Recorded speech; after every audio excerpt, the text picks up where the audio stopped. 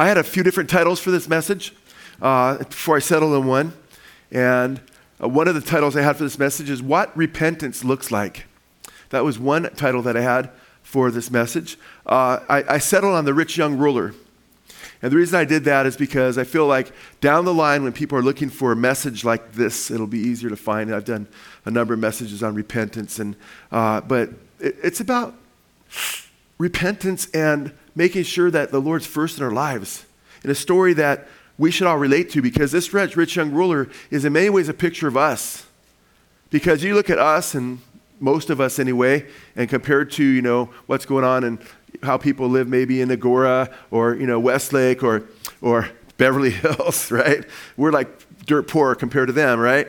But when you compare yourself, and I'm not just talking about those living in California, wherever you're at, unless you just crawled in from the streets somewhere and you're barely eking out an existence, your life is ebbing away, all of us are filthy rich compared to probably the rich young ruler. You might say, well, I don't own anything. He probably had a bunch of land and everything. He probably did. But I can tell you what, he wasn't driving a car to synagogue, okay? I can tell you what, he wasn't just going to 7-Eleven and just getting a Slurpee. They just didn't have that kind of stuff. We are so pampered and have so much compared to what they had, even the richest people had in those days. And that's a real danger. Oh, I'm not saying that being blessed with things, the Lord says he's given us all things in joy, is evil in itself, and it's not wrong. The Bible doesn't teach it's wrong to have possessions, but it is wrong when the possessions have you. Amen? And that's what's the problem with a lot of the church in America, is their possessions have them, and they live for things. And we have to make sure that we're living for Jesus, And yeah, the Lord can bless you. He said, seek first the kingdom of God. He said not to live for things, but he said, seek first the kingdom of God and his righteousness, and all these things will be added to you. He will take care of you, amen? And he will bless you. But you have to be content with however he blesses you, amen? And you have to want to live for him and not put things, and money is one of the biggest idols in this country today. So when we bring up idolatry and we talk about the idols they were worshiping, a lot of Americans can't relate. Well, I don't bow down for something made of metal or stone or wood. I would never be so foolish to commit idolatry. Yet those same folks, in many cases, are committing idolatry. And we have to make sure we're watching our hearts. Is Jesus our first and foremost passion? And I'm not talking about just money here. This happened to be this rich young ruler's idol. And that's the idol of probably many, if not most Americans. But there could be many, many idols you worship. The Bible says, in the last days, terrible times would come, and men would be lovers of self. As I always say, sometimes you may be the kind of guy who parks your idol in your car. It's your vehicle. You put that first. Or you shave your idol when you wake up. You're your idol. You just love yourself. You spend way much more time on your face or whatever than you do in God's word and seeking him. The Bible says that they'll be lovers of pleasures more than lovers of God. How many people are not in fellowship today? And if you happen to be on vacation, you hear this message later, I'm not picking on you, okay? Because you're in fellowship, you're seeking the Lord. But I'm talking about how many people don't go to fellowship anymore because they don't want to lose their Sunday and they want to watch the playoffs and they want to do this or they want to do that and they want to, or whatever. Oh, you know what? I only get 2 days off a week, or it's my only day off a week, so, So you can put God last. Is that it? No, I just want to rest. It's my only day. Well, get together with the Lord. That's the best way to rest, is seek him. Amen.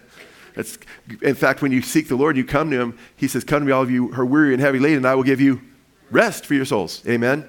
And spiritually, he is our Sabbath. We don't keep the seventh-day Sabbath. He is our Sabbath. We keep the Jesus Sabbath. He is our day of rest. He's our eternity of rest.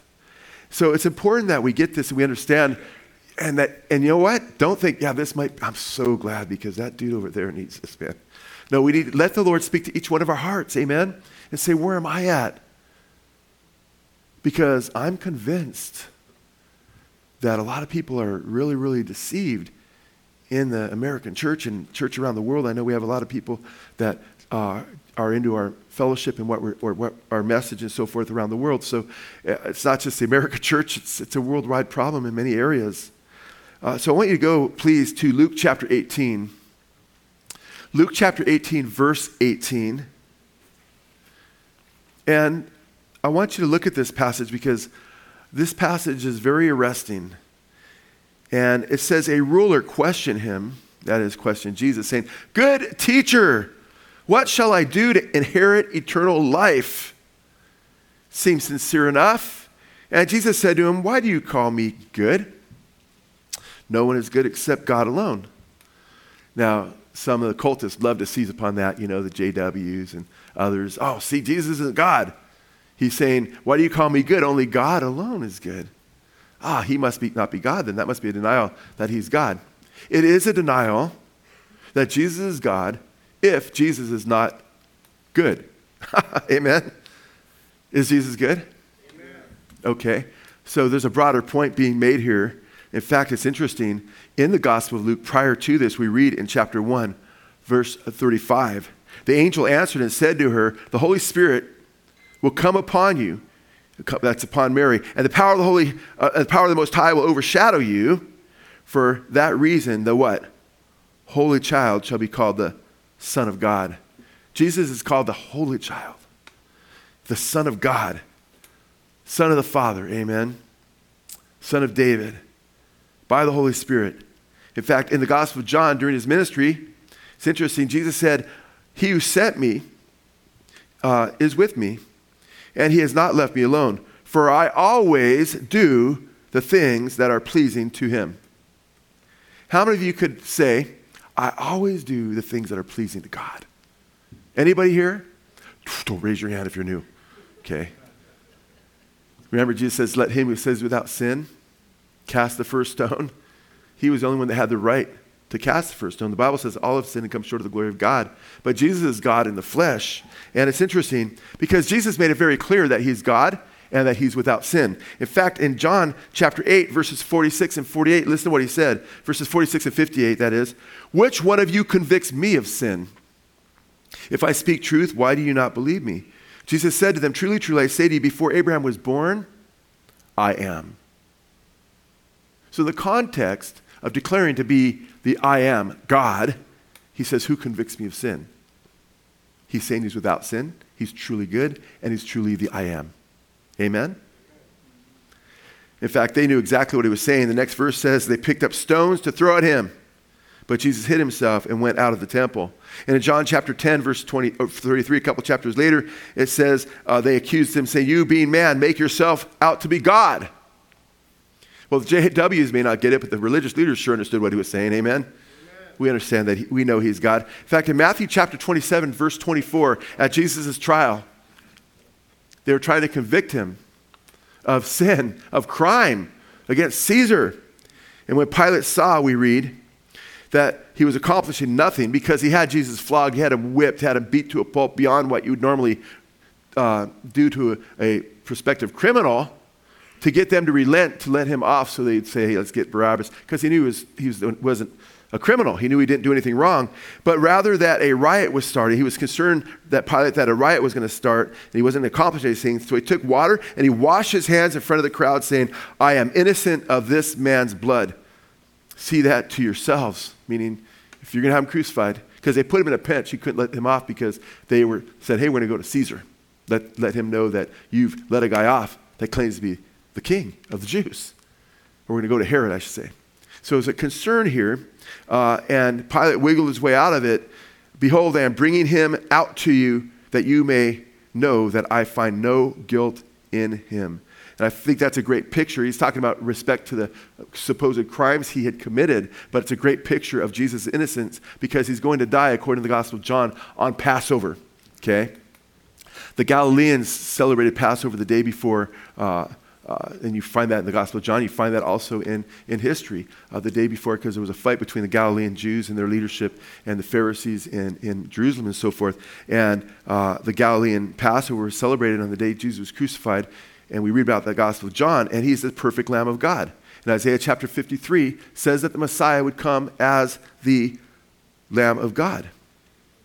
And we read this in Isaiah 53:9. His grave was assigned with wicked men. Wow, okay. He's going to be with wicked men, but there's a contrast here. Yet he was with a rich man in his death. Okay, because that's it. Joseph of Arimathea was a rich guy and became a disciple of Jesus. Like I said, I'm not saying you can't be rich, but man, you better not be living for riches. And hopefully it's God's blessing, and not because it's all about what you want, but it's because God's blessed you. So he was in a rich man's tomb in his death because he had done no violence, nor was there any deceit in his mouth. Says of the Messiah. So what's he doing when he's saying this to this rich young ruler? He's letting him know who he is, okay? In fact, it gets even deeper because Isaiah 53:9 not only speaks of him, that's the verse I just quoted, of not having any deceit in his mouth. And by the way, the tongue is the hardest thing to control.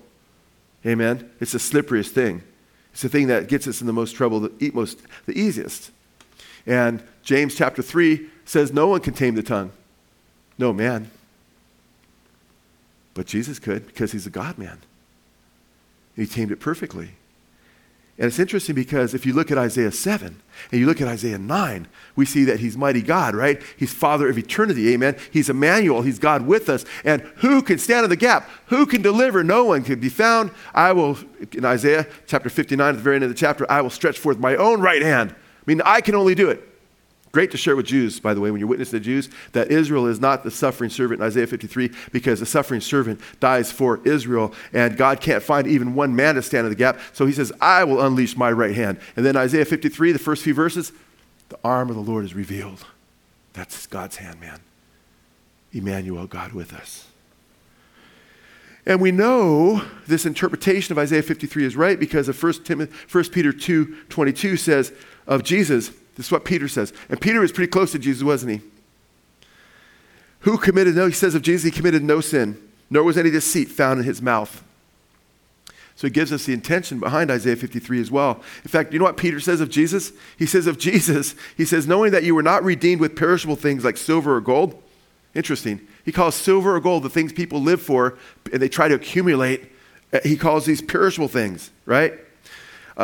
You're not redeemed with perishable things like silver or gold from your futile way of life, inherited from your forefathers, but with precious blood as of a lamb, unblemished and spotless, the blood of Christ. The Passover lambs that prefigured what Jesus would do on the cross for us 1,500 years before Christ died, they had to be male lambs. They had to be perfect. There couldn't be any blemishes on them. They had to be full grown. And the very day they were killed and put on a spit, and I've seen lambs on spits, they look like they're on a cross.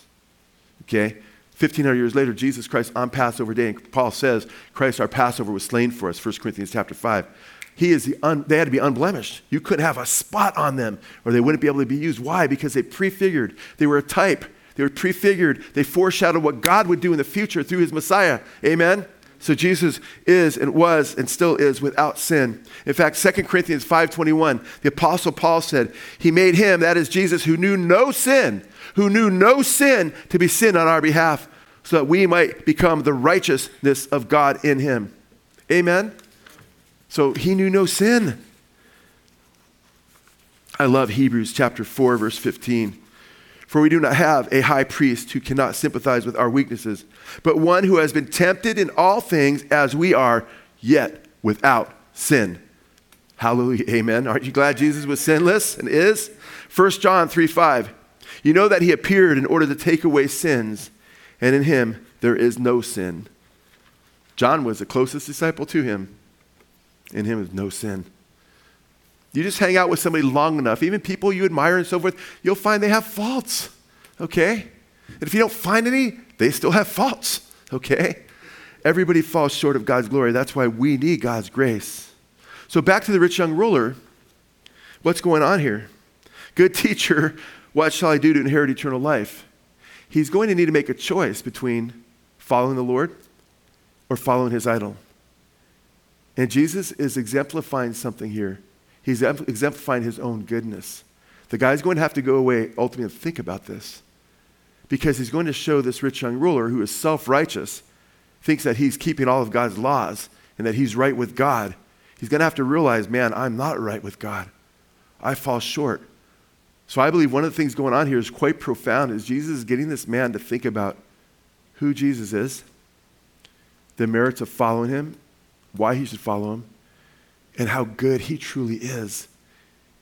And how, if he really thinks it through, and I'm one that looks, this is what the scriptures say, this is the context of this passage and so forth, but I also believe in the paradigm of scripture that God, just like when we write something to somebody, we know someone else is going to read it maybe. We might have them in mind, right? How much more is God going to have us in mind when we read this in the future, amen? And all scripture fits together like that. That's because you have you can't even talk about how God's mind is beyond, his ways are beyond finding out. It's so amazing. But it's amazing to me that he emphasizes this because he wants this rich young ruler to see not just that he is good, but that the rich young ruler is a sinner. Okay? In fact, let's look at verses 20 and 21 now. Because he says, good teacher, what shall I do to inherit eternal life? And remember, a lot of the Jews felt they were being saved by their good works. There were two overriding problems among the Jews, okay? And one of those problems was that they felt that they could earn God's righteousness through their works. Now, if you look at the Second Temple period, you look at the writings and you have the new perspectives of Paul, and there's this debate, did they really believe that or not? It's obvious they believe that, okay? Because when you take a strong look at it, you'll see that many of the Jews did believe they were being saved by their own righteousness. You can't deny a lot of the writings that were from those times. And you certainly can't deny the scripture itself where Paul comes against them because of that often. Okay? So that is a real problem there. In fact, even in churches who teach that you're saved by grace through faith, what do people that even hear that message over and over again fall into sometimes? Their own works, and trying to earn their salvation. And you have to correct them and say, no, it's about what Jesus did for you. And are you trusting him and following him? And your works are only evidence of that. Right? So that was one problem. Another problem was ancestry. And Paul takes up both these problems in Romans chapter 9. Many Jews felt that they were chosen and they were God's people because they were Jews. They were born Jews. But John the Baptist said that God is able to rise up from these very rocks, children of Abraham. He said, repent, right? The axe is already laid to the root of the tree. And you're going to go down and every tree that doesn't bear fruit, right? We cast in the fire and burned. And Jesus said, you say you have Abraham as your father, right? But Abraham did not try to kill, Abraham wasn't a murderer, he basically says in John chapter 8, right? So you're not saved by your ancestry, and you're not saved by your works. Yet this guy wants to know what he needs to do to inherit eternal life. Now, if there's a plan A, it's be perfect, right? Because if you're perfect, right, and you're absolutely without sin, then you could get in the kingdom. Because there'd be no reason to exclude you. You've obeyed God's law perfectly. Plan A, right? And I'm speaking hypothetically. Nobody has been able to do that. Whoever says he's without sin is a what? Liar. And the truth is not in him. So he says to the man, you know the commandments. Do not commit adultery. Do not murder. Do not steal. Do not bear false witness. Honor your father and mother. And he said, that is, the rich young ruler said to him what? All these things I have kept from my youth.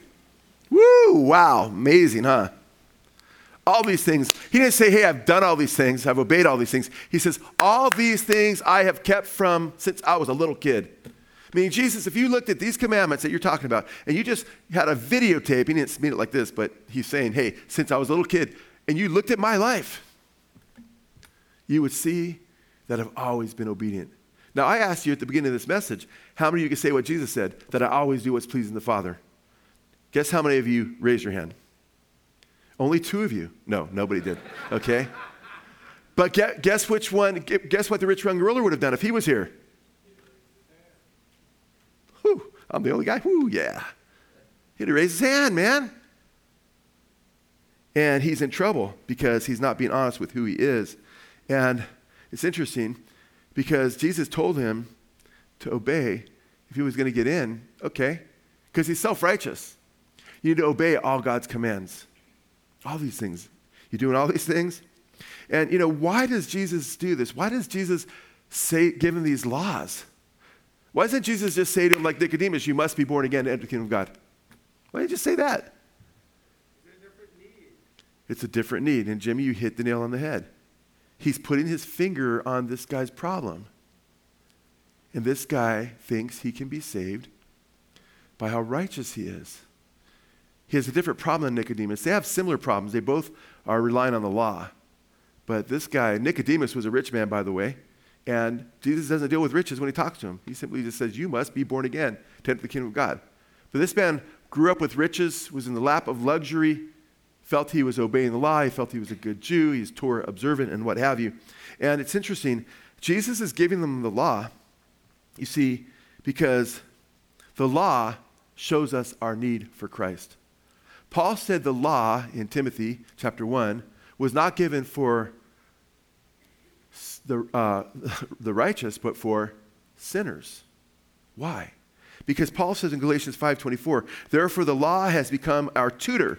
The law, thou shalt not murder, thou shalt not steal, so forth, has become our tutor to lead us to Christ so that we may be justified by faith.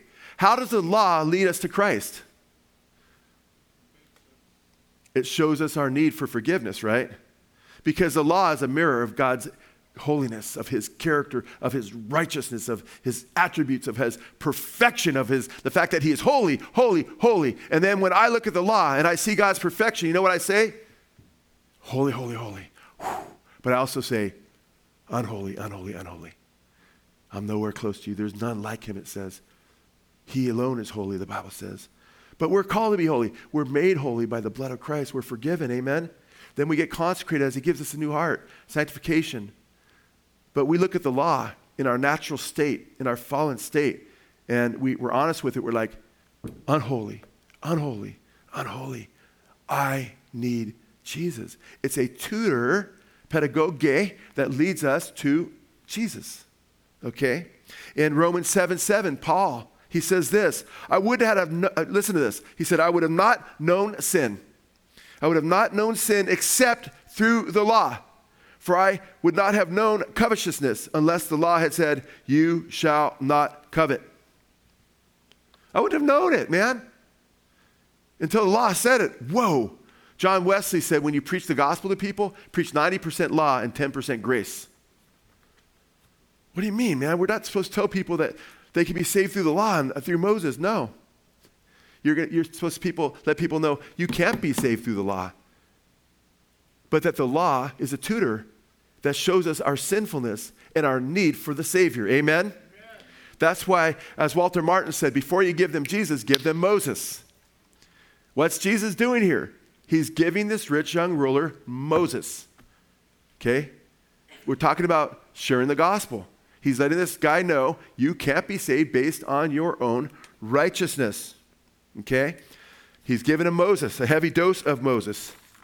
Ray Comfort wrote a book years ago.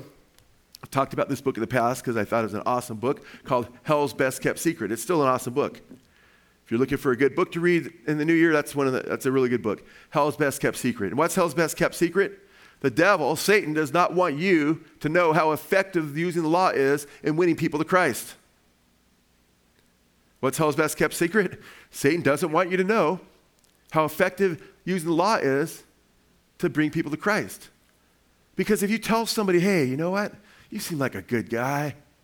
Jesus has a wonderful plan for your life. Just begin following him and you'll be really blessed. Is that person motivated to really follow Jesus at that point? No. But you let the person know, man, they're in dire straits. They've sinned. They've broken God's law. In fact, illustration that he uses in that book that I think is really great, man, is the parachute illustration. He talks about a pilot telling the stewardesses, hey, we're going down, man. The engines are out. And I haven't read this for years and years and years, so I might butcher the illustration, but I'll give you it in principle. And, you know, the engines are smoking, and we're going down. We're all just going to perish. We're going to die. We've got some parachutes back there. Get those parachutes on the people. And you have a seeker-sensitive stewardess that doesn't want to offend anybody. It goes around telling people, hey, you might want to put this parachute on. It'd make you really look nice and fit you really well. It's a beautiful plan for your life, you know. And the guy, but most people say, no, why would I want that? I look stupid. One guy's like, likes the stewardess or whatever. Oh, okay. Straps it on. He's kind of leaning forward. Back starting to ache. People are looking at him like, what are you doing, dude? Finally, he's getting chuckles. He's embarrassed. And he's getting mocked. And he takes it off. However, another stewardess is telling people, we're going down. The captain said he doesn't want to spook everybody. He says, not over the intercom. We're going down. We're going to die. The engines are on fire. So we only got a few minutes. People are going to be like, give me him. They're fighting for the parachutes. Isn't that right? Guess what? Too many people witness to non-Christians by saying, hey, why don't you wear Jesus? Why don't you have a little makeover for your life? You may need a change in your life. He might do you some good. Oh, you're going through some things right now. Just, get close to Jesus. Try Jesus out. And they're like, Jesus is a cuss word in our world. Did you know that by now? People are motivated just based on that to come to Jesus. But guess what? You let them know. Hey, the Bible says the appointed man wants to die. But after this, the judgment. And this God is a God of prophecy. He tells the end from the beginning. He's revealed who he is. He made all things. And hey, and I like to say this, I don't always give the good person test, rarely do, but I use variations of what's called the good person test. I like to just say, hey, if you died today, I just led some of the Lord doing this recently, just in Mexico. If you died today, and in fact, that was cool because Nathan was with me, and we kind of tag team. And I started out with, hey, if you died today and you stood before God, and he said, why should I let you in my kingdom? What would you say? And he said, well, actually, I started this way. I witness this way sometimes. Hey, so what are you going to do after this festival? Because the jumpers are there. He's a younger guy. He goes, and what do you do after that? Well, I had him all the way in his career. What do you do after your career's over and you retire? Oh, man. What do you do after you retire? Like when I die? I forget exactly how he answered it. I go, yeah, in the end. And then all of a sudden I have him at Heaven's Gates, We're having this nice conversation. And you're taking an interest in him because you are interested in him. You want him to be saved. And then I ask, what? You don't have to go through all that. Sometimes I just say to the person, I don't have a lot of time, I've just got to, I'm talking to this person, I got to get over here. And hey, are you saved? And a lot of times they'll say, what do you mean saved? Glad you asked. Glad you asked me. Okay, I don't say it that way until later maybe they say, you asked me what it meant, And you get them before heaven's door because they're going to stand before God ultimately. And they usually will say things like, I did this, I did that, I did this, I did that. And they'll rattle things off like the rich young ruler was saying, yeah, I checked all those boxes. But there's one box I could always make sure they can't check. Sometimes they're honest. They say, yeah, I blew it in every area. God, I'm in trouble, And there's one box they always don't check. And that's the box that Jesus emphasized here. There's a lot to learn from Jesus here. There's a lot to learn from him everywhere. So it's interesting. The law shows us our sinfulness. Jesus is emphasizing his own goodness. And this guy is to know that he's being self-righteous. Now, it's interesting.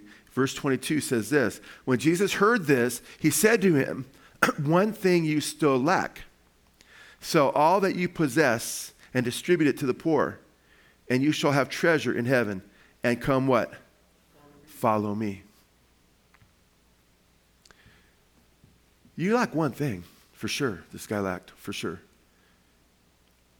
He had a lot of possessions, and they were first in his life. Sell what's first in your life, your God, your idol, and come follow me. Put the Lord God first.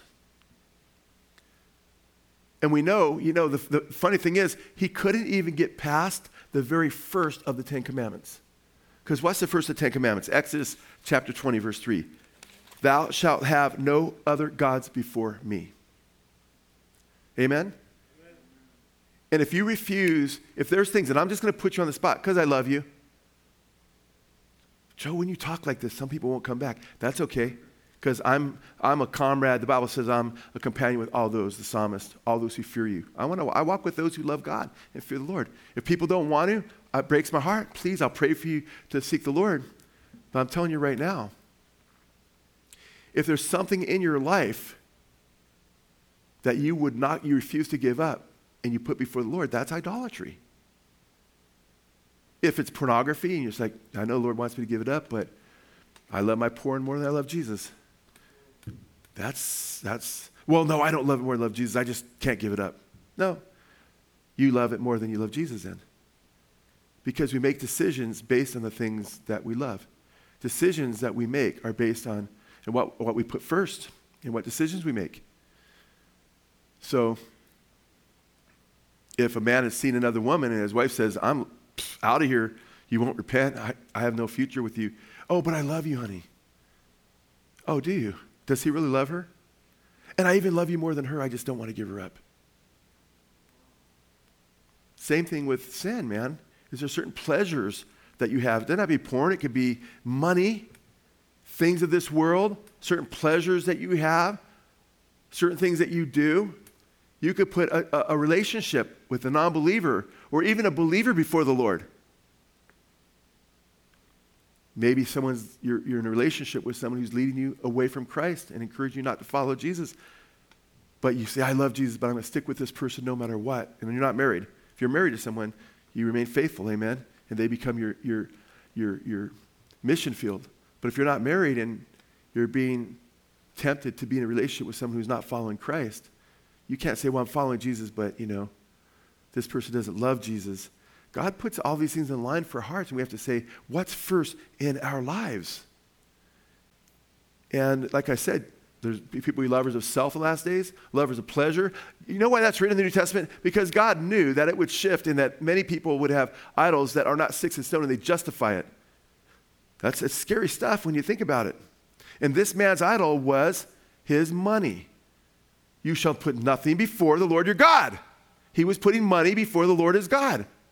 And Jesus just nailed him. You aren't perfect. You aren't even close. You can't even keep the very first of the commandments. And the guy knew it.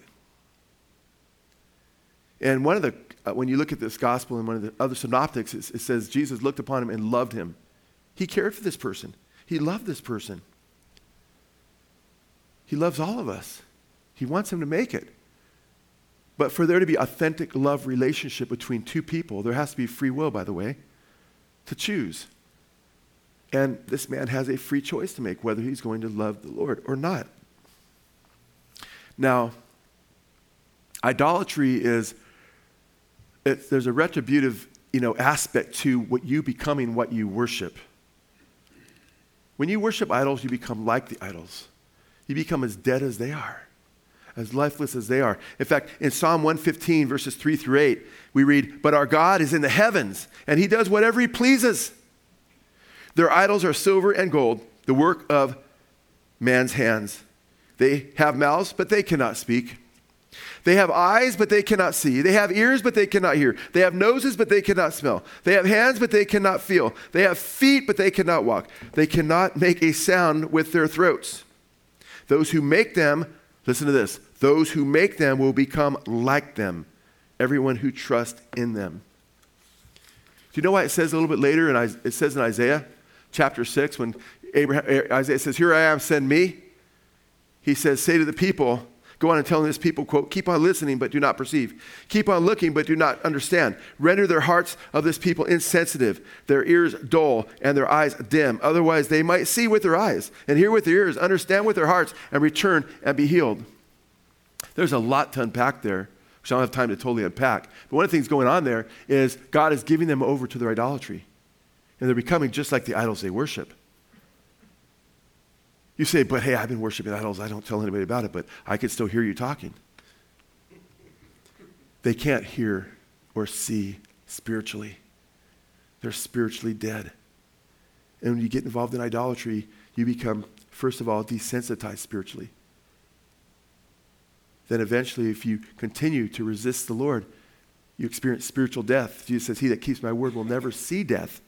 Okay, we need to keep his word.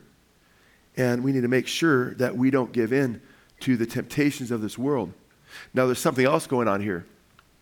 There's what's sometimes called in theology the Messianic secret, where Israel is going to be blinded because they've been given over to their idolatry. And when Jesus comes, they're going to miss who he is. And the Lord's going to use that blindness and render them blind so he could pull off the crucifixion. Because the rulers of this world had known what they were doing in crucifying the Messiah, they never would have done it, we're told. So he pulls off the crucifixion, and then many of the priests who had been blinded in the book of Acts, their eyes are opened and they can see the Messiah. It's pretty profound. There's something really heavy going on there in Isaiah which I wish we had time to really delineate, but I don't want to lose the momentum that we're building in dealing with this rich guy and dealing with our own hearts. But Jesus said in Matthew chapter 6, verse 24, he said, no man can serve two masters. You can't have two masters, brothers and sisters. He's going to hate the one and love the other, or he's going to love the one and hate the other. You can't serve God and mammon, as he said. And the word mammon is the word for money. You can't serve them both. And the irony is that you can't have both as objects of worship. The Lord God will have no rival thrones. Amen? And greed is a form of idolatry. You might say, well, I'm not nearly as rich as this person, that person, and this person, that person. But you know what? You could look at some rich people, and you're more of an idolater than many rich people. Because Nicodemus had money, but he was an idolater. Might have been, but he turned to Jesus. Abraham was a rich guy. He was an idolater. Job was a rich guy. He was the most blameless guy on earth. Read about all that he had. He was an idolater. But you can be greedy and desire to be rich and become an idolater when you have nothing. You have to look at your heart. In fact, listen to Colossians chapter 3, verse 5. Paul says, put to death, therefore, whatever belongs to earthly nature, sexual immorality, impurity, lust, evil desires, and greed. Listen to this. And greed, which is idolatry. Does America have some idols? Oh, yeah. Pop stars, rock stars, sports stars. Anything that you put before Jesus becomes an idol. And guess what? Greed, Paul says, is idolatry. And he says, kill it. Put it to death. In Colossians and Ephesians, he talks about put-offs and put-ons. You put off greed, right? You put on a heart of love, man.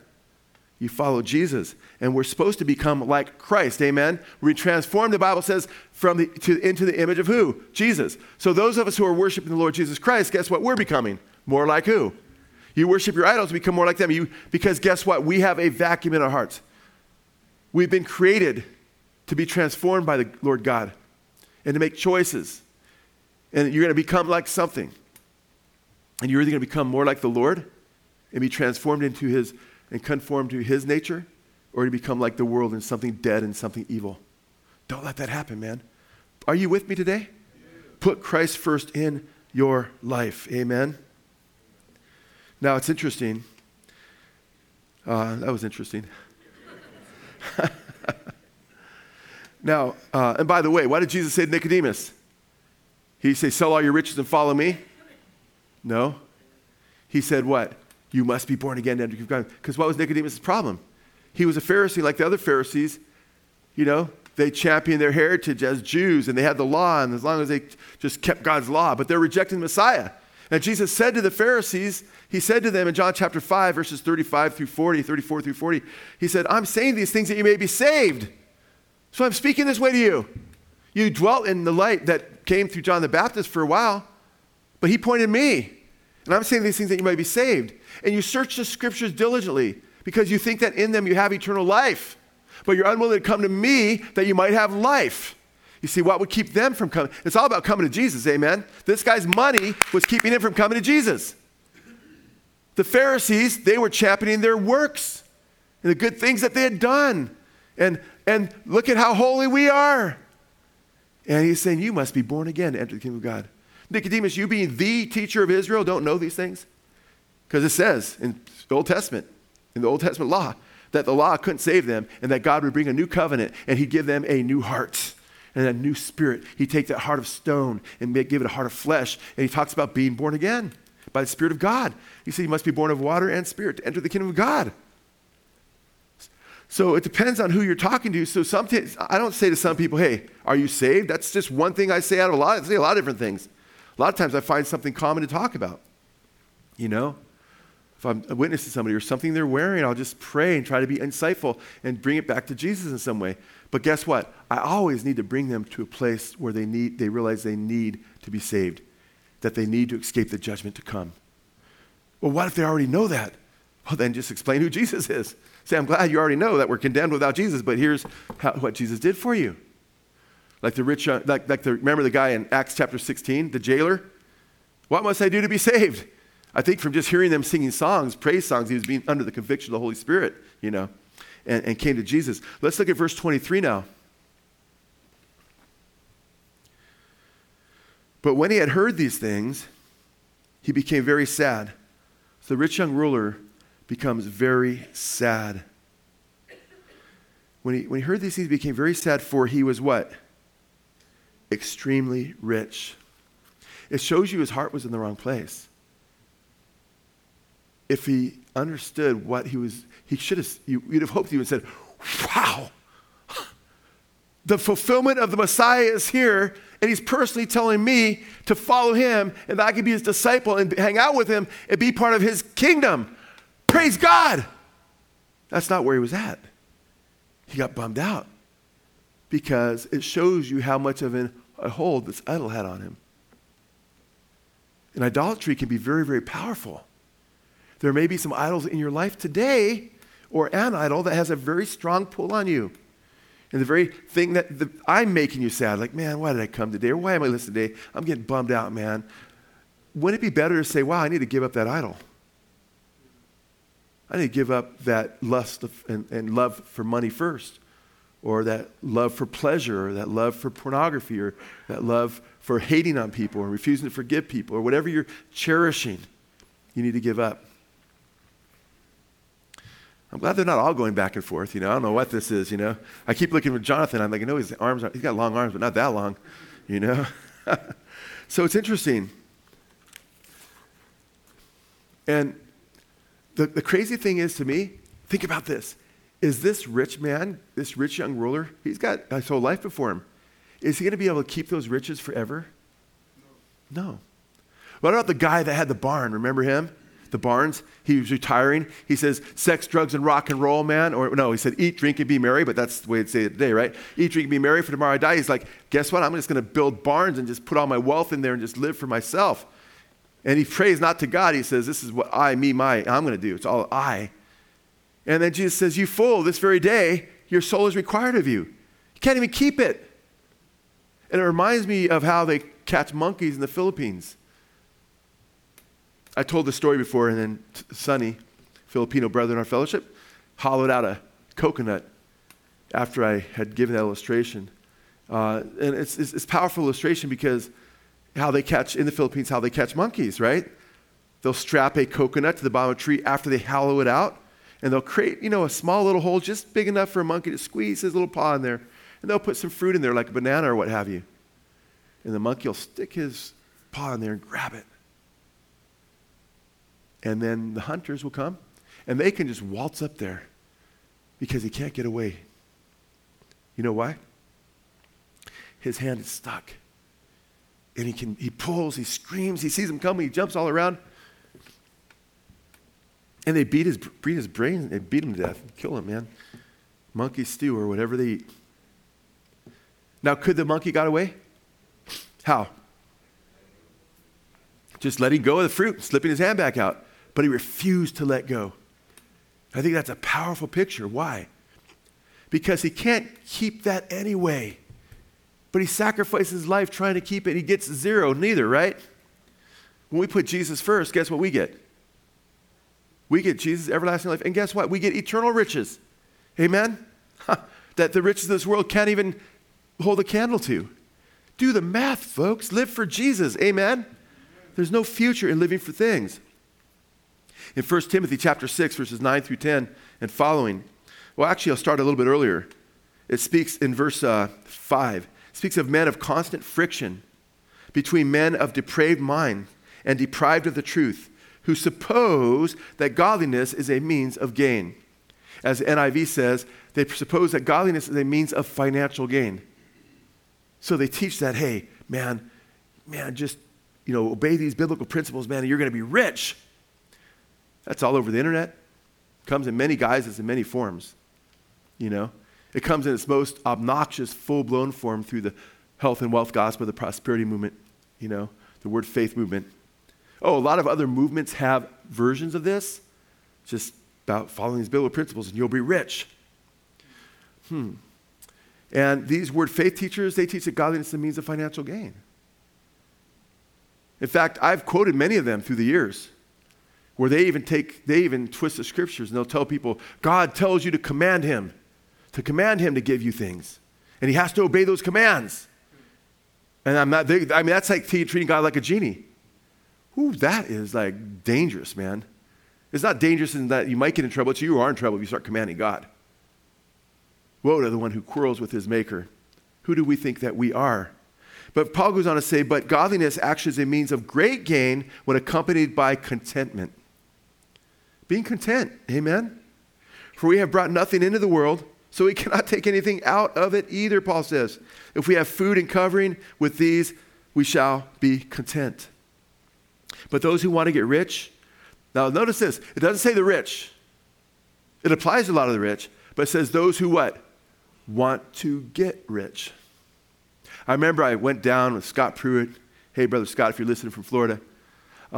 We went down, and years ago, members of Blessed Hope Chapel, we went down to a Kenneth Copeland convention, one of the big buildings over there. I forget exactly what building over. Ton of people there. Not to listen to Kenneth Copeland, okay? He's a heretic. He's a false teacher. You know, he says that we are gods and that Jesus never even claimed to be God and such weird things, man.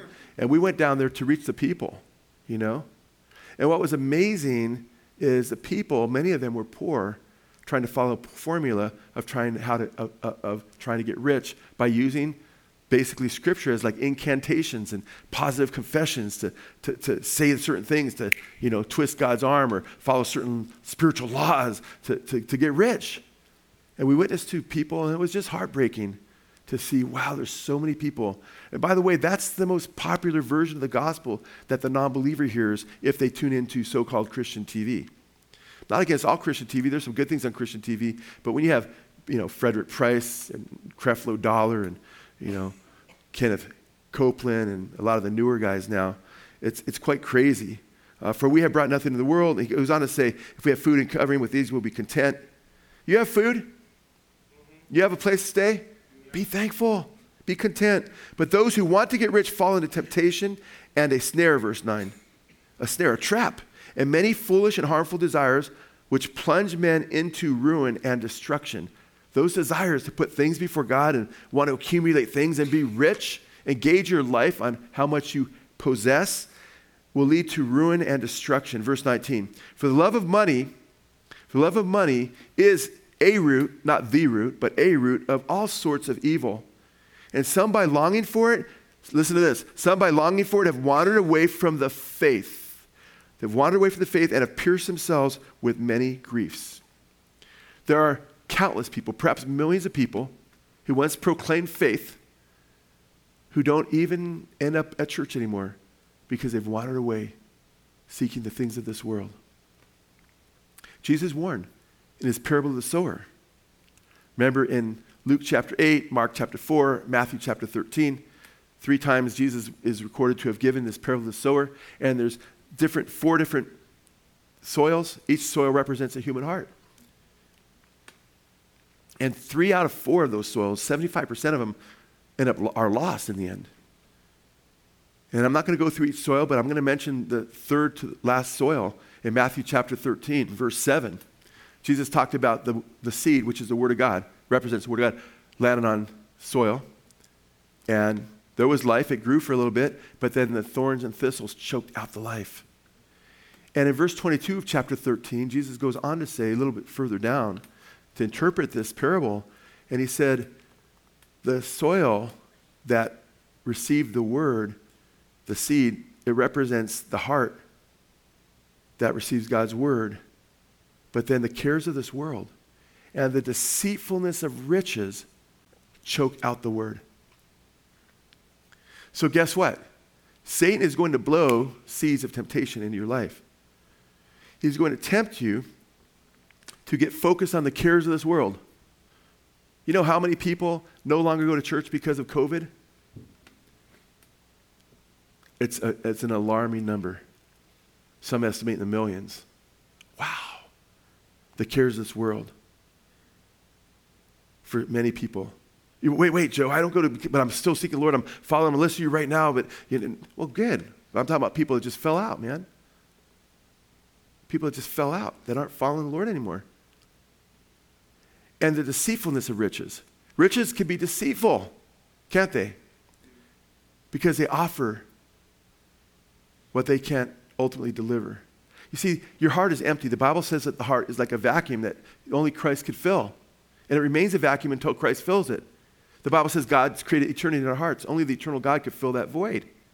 Amen? And you can start, you can take drugs. Some are saying, man, I'm not into porn. I'm not into, loving money, man. And I'm right. But you're doing drugs, man. You're doing mind-expanding drugs. I remember being empty as a teenager, man. Doing drugs. Oh, they'll open your mind. Yeah, they made me more aware. That's all right. More aware of my emptiness inside. Made me more aware of the demonic world, too. Okay, it's a dead end, And all these things are dead ends, man. They're empty in the end. We need to come to Jesus. The deceitfulness of riches. The story's told of, where the term a white elephant gift came from? The white elephant gift? It's quite a story. It is supposedly the king of Siam, which is modern day Thailand, right? The king of Siam, when he wanted to ruin someone's life that he didn't like. See, he had these prize white elephants. Beautiful albino elephants that were stunning. And people would be like, whoa, can you imagine having one of those?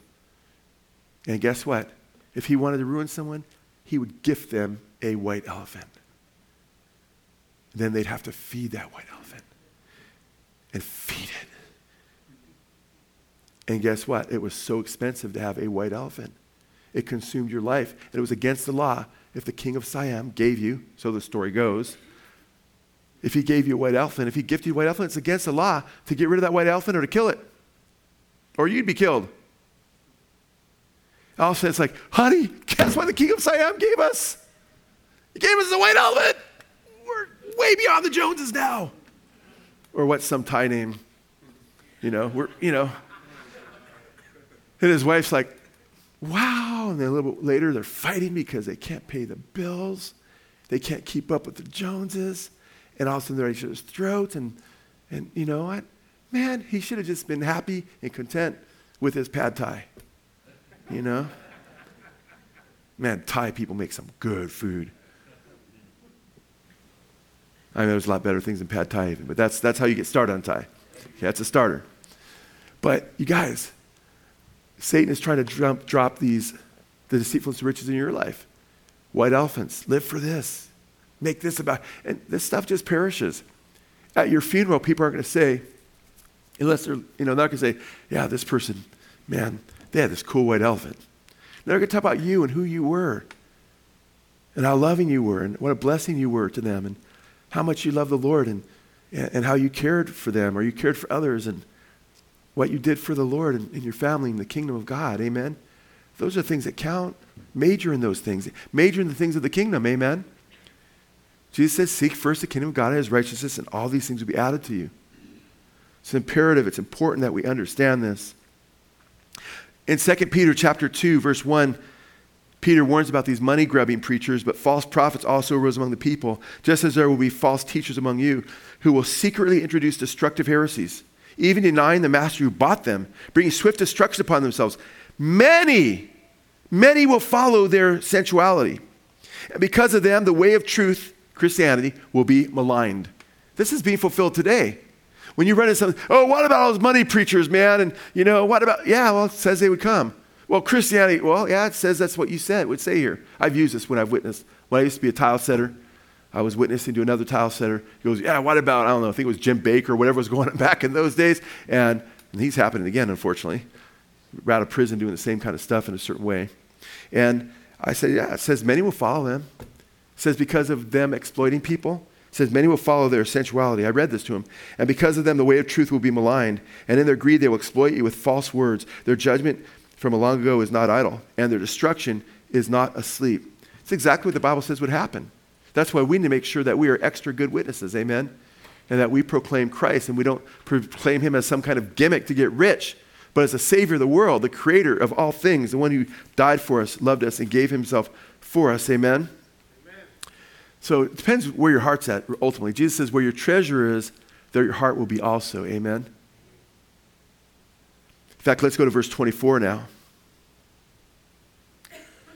And Jesus looked at him, that is, Jesus looked at the rich young ruler and said, how hard it is for those who are wealthy to enter the kingdom of God.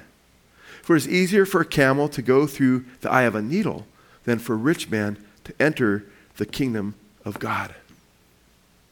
That's heavy. That's really heavy. Why do you suppose it's so hard for a rich man to enter the kingdom of God? Why is it easier for a camel to go through the eye of a needle than a rich man to go into the kingdom of God? Comfort. That's right. Because rich people are the hardest people to witness to. Man, we go to countries where people don't have much, man. Man, they love the message about the kingdom of God. They love the message about Jesus. You talk to somebody who thinks they have everything and they don't need anything.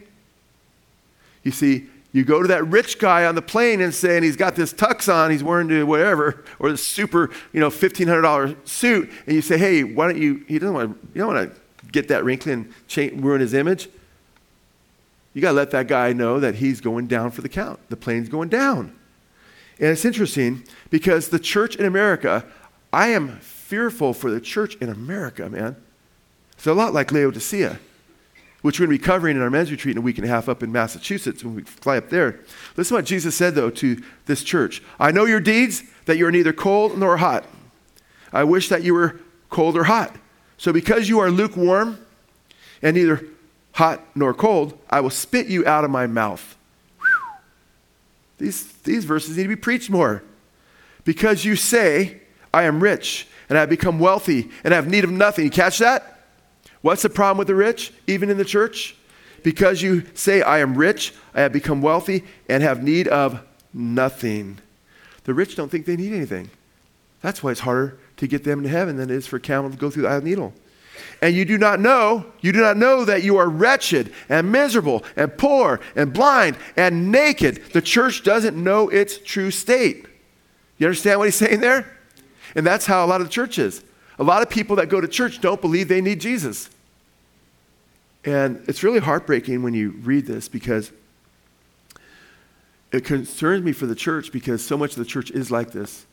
They go to church, but they have a lifestyle where they treat Jesus like a Gumby. And they twist Jesus in such a way that he accommodates their idolatry.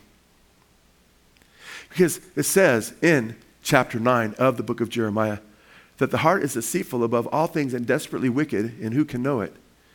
And the heart of many Americans in churches today have treated Jesus like a Gumby and twisted him in such a way where they don't have to repent of being involved in sexual sin. They don't have to repent of putting money before him and putting pleasure before him and putting everything and having potty mouths that they refuse to repent of, okay? Doing all kinds of wickedness, treating people horribly and being mean-spirited and evil to people and not repenting because guess what?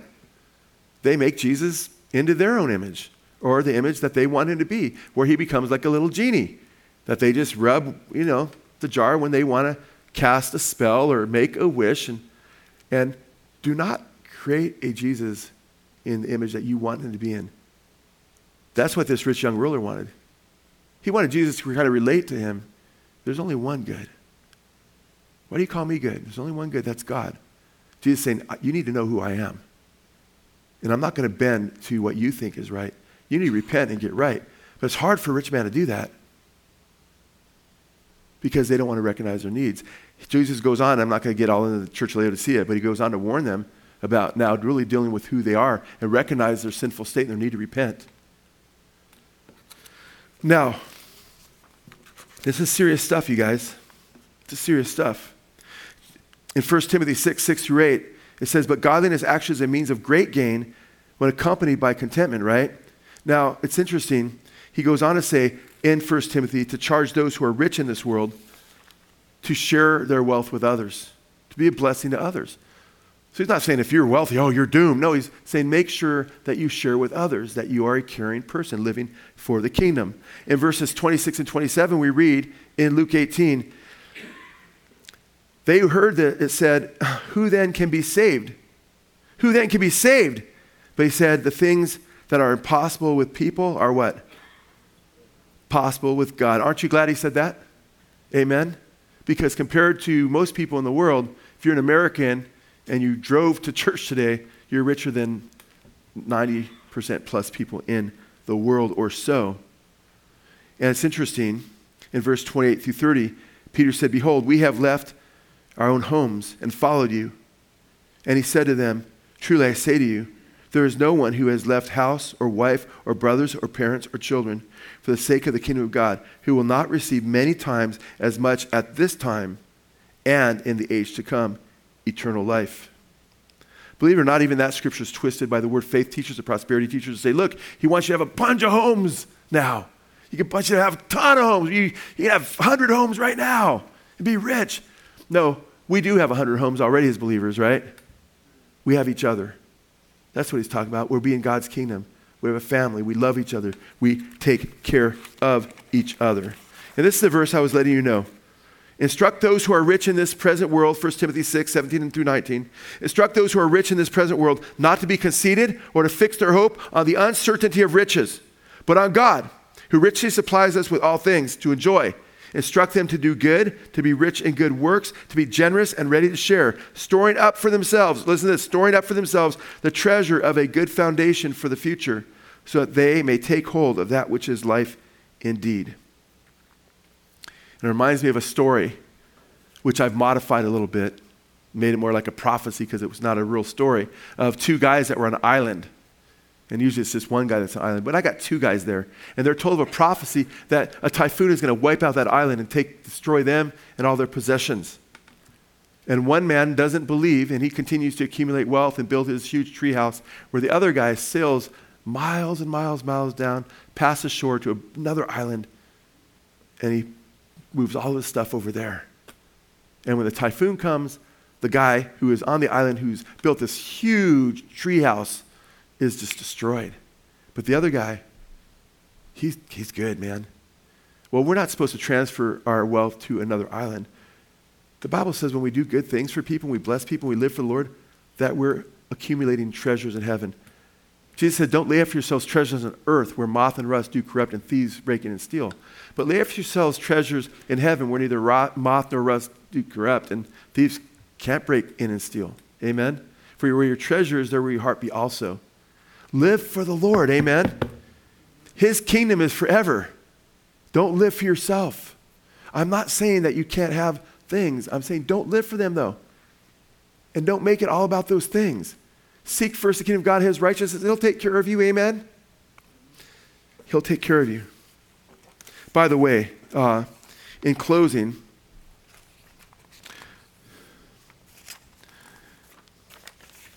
I have a lot of things to say in this message, but that'll be another message. I'll put it somewhere else. That would work if I was still going to 11:30 or 2 hours. But listen, my son went on a mission trip, Josiah, to the Philippines, and he was telling people that you need to repent, you need to turn to Jesus, right? And put your faith in Christ and you'll be saved. And on his mission trip, and he was speaking to a lot of people. We've seen a lot of people come to Christ, preaching the gospel of repentance, amen, and faith in the Lord Jesus Christ. But he was told by the leader of that mission, you can't tell people they need to repent. People don't need to turn from things to Christ to be saved. And Josiah took him right here to the rich young ruler and said, what is Jesus saying here then? You know? And he said, well, there's a difference basically in being someone who's saved and then being a follower of Christ. You don't have to be a follower of Christ to be saved. You don't have to turn to Christ and follow him to be saved. That's a lie from the pit of hell. And those who are in what's called the free grace movement, many of them in the free grace movement, will say, oh, this isn't about salvation at all. That's not about salvation. That's just about being a disciple, taking your salvation to another level. And what happens when you do that? You do the very things that Satan wants you to do by keeping people out of the kingdom of God. And this is about salvation. The guy says, what must I do to what? Inherit or eternal life, amen? Oh, and the disciples understood, amen, about salvation. He says, they said, how then can we be saved? Amen? That's the context, folks. Context. Context is always king. There's a lot of false teachings out there right now. And that teaching is not even coming from the word faith movement. You know, that's coming from a lot of the grace changers that turn grace into a license in many ways. And it's keeping people damned. And it breaks my heart because of that. So if anyone's hearing me and they're like, oh, but I heard this is about being a disciple, that's a lie from the pit of hell. In fact, Josiah continued to preach repentance, by the way. Amen. He told me, you can't preach anymore if you show repentance. But Josiah said, I go, how'd you get around it? We're texting back and forth and stuff. He goes, I had a translator and I would just quote scriptures. And as long as I was quoting scriptures, he had to quote scripture too. So Josiah say something like, the Bible says, Jesus said, repent or you'll perish. Guys, repent or you'll perish. Okay. Jesus said this. Okay, I guess I got to say it, So good job, Josiah. We love you guys. And we just want to make sure everybody here is right with God. Because in Revelation 21:8, it gives a list of the damned who will go to the lake of fire, and idolaters are on that list. Make sure you're not on that list. Make sure your name is in the book of life. Amen? Make sure that you say, hey, I don't have any rival thrones with Jesus. He's first. And guess what? If you have a rival throne and you put something before Jesus, you're not only going to lose Jesus, you're going to lose it in the long run. Amen? But if you follow Jesus, you get him and you get all the best things in the end. Amen? Amen. He who dies with the most toys doesn't win. He that dies with the most toys wins nothing. You never see a rich man with a hearse in the back of his limo. Amen? But guess what you see with the poorest of saints? With treasure in heaven, man. Eternal life and a blessed future. And our lives are quick. Let's live for Jesus and make sure we're right with him. And make sure we receive the forgiveness of our sins. And don't let anybody keep you from being forgiven by his grace, his death on your behalf, and his glorious resurrection. Amen? Let's please stand and we'll pass out the cup and the bread.